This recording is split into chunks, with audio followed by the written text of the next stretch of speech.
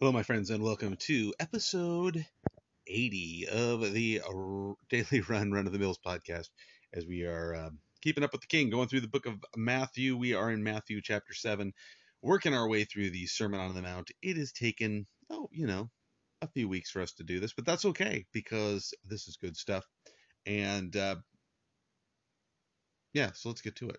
In Matthew chapter 7, verse 21 through 23, Jesus shares some stuff that this is difficult, and um, it can, it's one of those things that I think it could be a little scary, if when you read this. So let's just read it and we'll talk about it.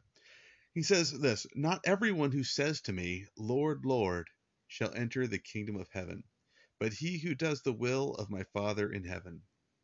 Many will say to me in that day, 'Lord, Lord, have we not prophesied in your name, cast out demons in your name, and done many wonders in your name?' And then will declare to them, 'I never knew you. Depart from me, you who practice lawlessness.'" So there's a whole lot in here, and I think it's one of those things that's very easy for us to read these things, like when Jesus says, "Depart from me," to be like, "Oh no, is this me? Is this me?" Well, I think we should hold ourselves to the test. I mean, one of the reasons that these are, I guess you'd call them dire warnings. But anyway, let's start at the beginning and look at what he's actually saying. We'll go through it kind of slow in our fast as we can way that we do with things here. And he says this. He says, "Not everyone who says to me, 'Lord, Lord,' shall enter the kingdom of heaven." Okay, so there are going to be people that say Jesus is Lord, who are not going to enter the kingdom of heaven.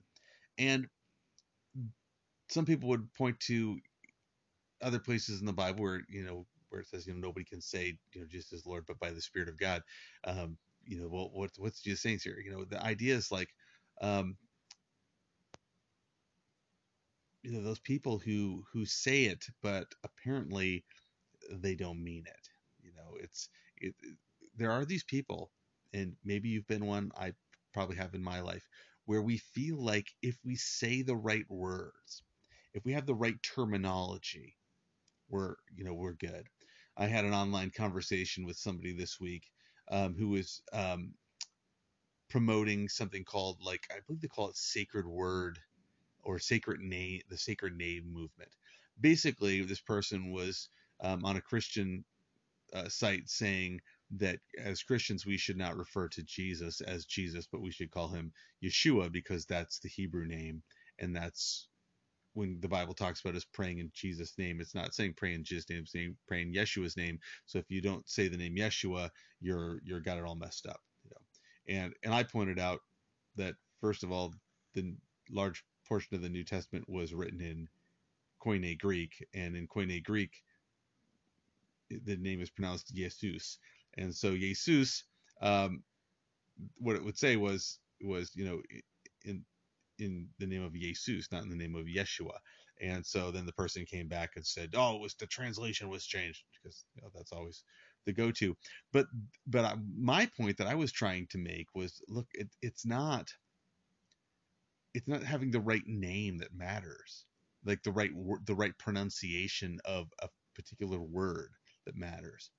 It's having the right name in the manner of the name speaking of his character, his power, his will, his person, right? His authority. I know I've said this before, but it's like that idea of saying, when the old police shows, when the cop would be chasing the bad guy and he'd say, "Stop in the name of the law." He's not saying stop because I said so. He's saying stop in the name of the law. Then, well, what's the law's name? Is it Jerry? No, no. The point is the law. The name of the law meant the authority of the law. And so that's one of those things we start talking about, praying in Jesus' name. Well, does that mean I pray, and if I don't say in Jesus' name, it's not answered? If I don't say in the name of Yeshua, if I don't pray in Hebrew, no, that's not the point. The point is we want to pray according to his person, his will, his nature, his authority, and not our own. So there are lots of people that think, like, if I say the right terminology, if I say the right words, oh, I was, and sometimes not even that stuff, like, I was baptized when I was a baby. Okay, so what? what about you? And it's really easy then again to get in this idea of, well, I've done these things. Well, I went to church every week. you know I went to church every week for my whole life. So that doesn't save you. And that's a dangerous thing. We start putting our faith in all the things we've done to demonstrate, to prove, or whatever, what we believe. And so he says, many will say to me in that day, Lord, Lord, have we not prophesied in your name? We should back up because I skipped something. And not everyone who says to me, Lord, Lord, shall enter the kingdom of heaven, but he who does the will of my Father in heaven. And so he's differentiating between those who say something and those who do something. And again, this is one of those spots where people often get into the, oh, works. It's just saying you're saved by works. I don't believe that's the case at all, because that would be inconsistent with the totality of Scripture. But what I think we're seeing here is that there's a difference between saying things and doing things as far as what's true. A guy who beats his wife but tells her he loves her. Oh, I love you, honey. I'm so sorry. I love you. And he beats her every night. Doesn't love his wife. No matter how much he says it, he does not. His fruit shows otherwise. In verse 22, he says, many will say to me in that day, Lord, Lord, have we not prophesied in your name, cast out demons in your name, and done many wonders in your name? Now notice this, in that day, he's talking about, standing before him in judgment. Jesus is saying this as he's giving the Sermon on the Mount, that he's the one that they're going to be standing before when it comes time to be judged. This is pretty wild stuff. When you die, you're going to stand before him saying, I've done this, I've done that. But the problem is, if you're standing before Jesus and you're saying, Lord, I did all this stuff in your name, I did all this stuff in your name, rather than saying, Jesus, you paid the price for me. My righteousness is like filthy rags. I'm only here because of you, because of your great grace and your forgiveness. Now, of course, that would be a difficult thing to say for those people that don't know the full gospel at that time, because, well, Jesus hadn't died on the cross and rose again yet. But he says this, he says, and then I will declare to them, I never knew you. Depart from me, you who practice lawlessness. So there's two things I think we need to notice in the end here. One is that he says, I never knew you. I didn't know you. And to me, this is one of those things that is the telling part. You can do all kinds of religious stuff and not know him. And so that's the thing I think we have to ask ourselves is, like, do I know him? Because if I know him, he'll change me.